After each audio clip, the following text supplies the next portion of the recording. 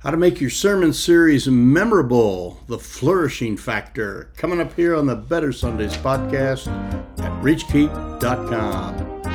Welcome to the Better Sundays podcast, focused, practical, and usable advice for church leaders looking to reach new young families and impact their community.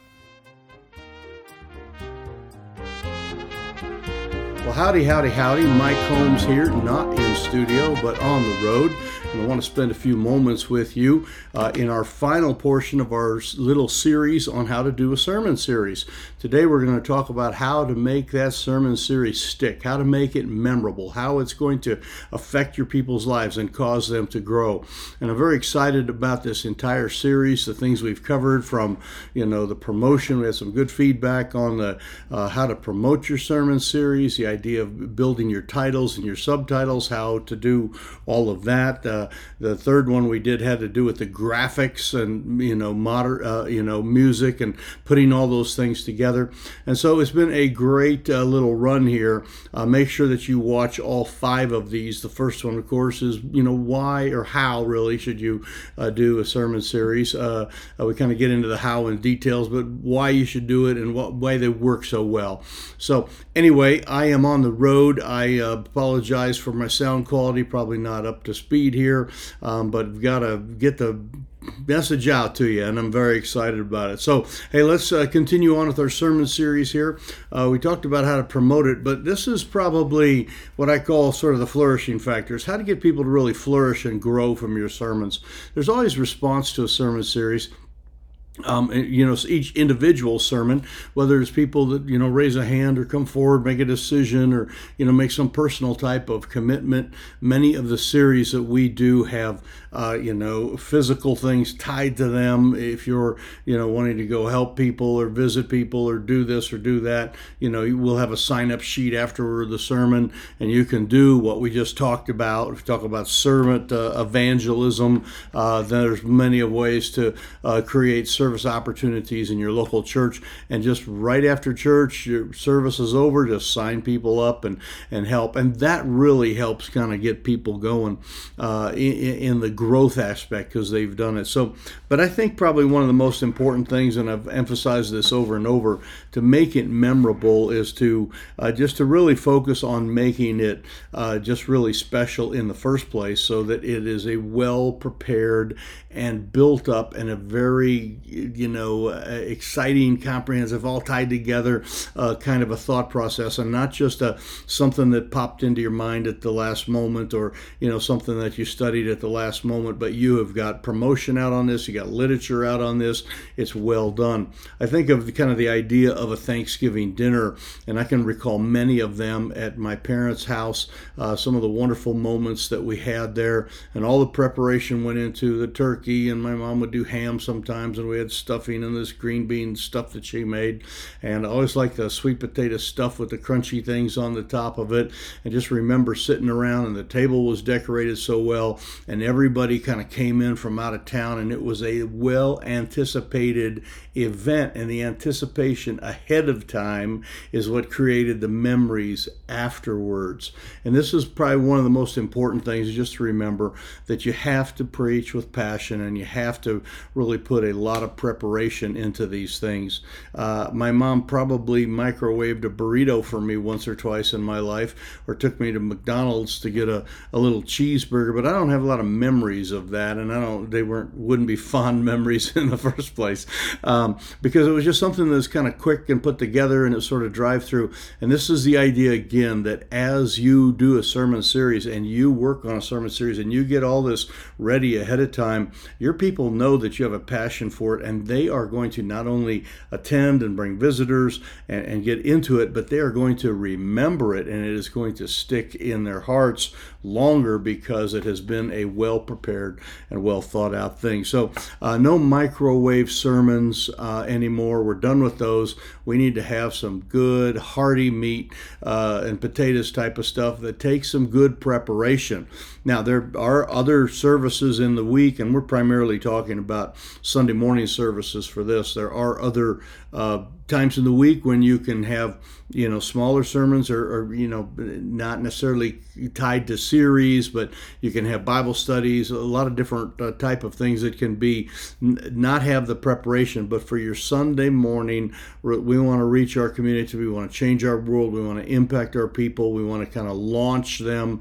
It's sort of a launch type of mentality. You want to be really well prepared and not just be thinking things up at the last Saturday night prep type thing. So let me give you a couple other things that help it to really last long. One of the things that we do in every one of our sermons, and you can go back and read this or catch this in our YouTube channel on this particular channel that we have a bunch of things on how to do sermon notes, how to do fill in the blank sermon notes. We find that fill in the blank sermon notes keep it in memory here better. All right, a short pencil better than a long memory. It sticks in their head. And we also have on every one of our notes that we write questions about the sermon that they can take home. We call them take-home questions or growth group questions, and they can take those questions and they can read through those questions, and it really will help them to develop and to mature. We use these questions, and not only do I encourage people, to kind of go through them on their own and look up this verse and how does that, go with the verse that was in point 3, and that kind of thing. What are several ways we can apply, point number 2 in your life? What are some ways that this would, what would this look like in your life? Those kind of questions where people kind of really put the application to it. Not only do we do this just so they can take home and do it, but we do this in our midweek, and we have several midweek Bible studies where we go over the sermon notes and discuss these questions that are there. And it really, really is a great way to get people involved in Bible study real easily, because they've heard the sermon and now they come and they answer some of the questions and talk about the application of the particular verses and this verse and that verse. So we write those questions out, and I've given several samples of those in the past. When you look at go back to our YouTube video on sermon notes, how to do fill in the blank sermon notes, you'll be able to find some examples of some of that. So creating Bible studies after or about your sermon are really an effective way to do this. These can be done midweek. They can be done, I've actually done Bible studies right after the Sunday morning service. It's like, if you're interested in learning more about this topic, we're going to play a few songs and people are going to kind of be dismissed, but after about 10 minutes, I'm going to be over in this corner here, and I got a couple tables set up, and we are going to have a Bible study on that particular verse, and I want to go through and give you a little bit more. And you'd be surprised how many people stick around for things like that, because they want to grow and they want to learn, and a lot of them have kids and they got to get home and all that. But you do start to catch some fish, and if we're going to disciple people, we want to be as effective as possible. This is what causes them to flourish, is when we are really integrating ourselves and integrating everything together and making them grow. So a couple of other things that we have used to help the Bible studies or the sermon series kind of last longer is we would have like the main theme of the series, might be on, patience, or, growing through trials or whatever. We try to come up with a couple real simple statements that are very memorable, and we try to put those in front of the people in several ways. So for example, I wrote one down here that we did, trials perfect patience. And that was part of a sermon, and at the end it was like, let's all say this together: trials perfect patience. And we talked about how we grow and how our patience and our maturity comes through trials, and we mature through those things. So you can take those 3 words, trials perfect patience, and you can put them in a little banner type box and put that in your bulletin. And so always remember, trials perfect patience. Your bulletin just doesn't have to be announcements. It can be declarations as well about your core values. So you put a little thing, trials perfect patience, and you can put that on the screen if you have a screen there, and remember this, and you can put the verse up there, James chapter 1 verse 2, and blah blah blah, and then remember, here it is, trials perfect patience, and you post that throughout the year, and people will remember your sermon from way back and the things that they grew on. So when people coming into our service, we have our screen going with many pictures of our youth programs and kids events and all that, but we also have many what we call declarations or our core values on the thing. So it would be like Sinclair Baptist believes in community engagement. I mean, that's all it would say. And have a picture of us doing something in the community, maybe at the county fair or handing out some tracts or doing some street things. But we would have that. Sinclair believes this: trials perfect patience. And you get to minister to people before the sermon even starts. They get to see that as they're sitting there waiting for the service to come. We did one a while back where it was all about Joseph and the temptations and all that, and we had a little statement that we came up with when we were preparing the sermon series, and the statement became the summary of the entire thing. We did a kids program on it. We did all sorts of stuff, and it was the statement was basically this: don't give in, run from sin. And so we, with our children, we kind of came up with a thing where the parents would say, don't give in, and the kids would say, run from sin. And they would do kind of like the fist bump. Don't give in, boom, run from sin. And we kind of created that. Then everybody started doing that. So they remember that. This was years ago, and they still remember that statement, don't give in, run from sin, and the fist bump. Then we also created a nice little plaque that said, don't give in, run from sin, printed up on our colored printer, and we went down to the thrift store and bought a whole bunch of cheap little frames like that and put them in frames, and we gave them to every person in the service that was there. And I go to people's houses today, and they still have hanging on their wall, don't give in, run from sin. This is a great way to keep these sermons kind of sticky. If you're going to get people to flourish, your sermons are going to have long-lasting effect, and you want to do everything you can. And again, the idea of just being passionately preparing it from the beginning is really what kind of gets it going.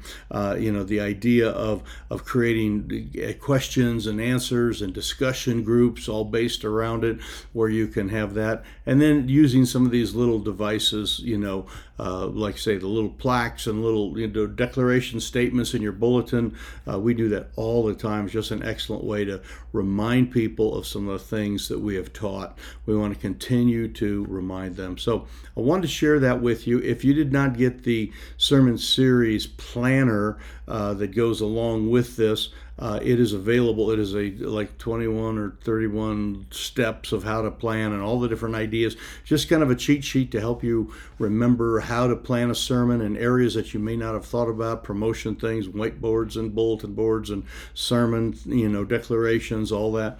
All of those things are available, or that entire sheet is available at reachkeep.com/planner.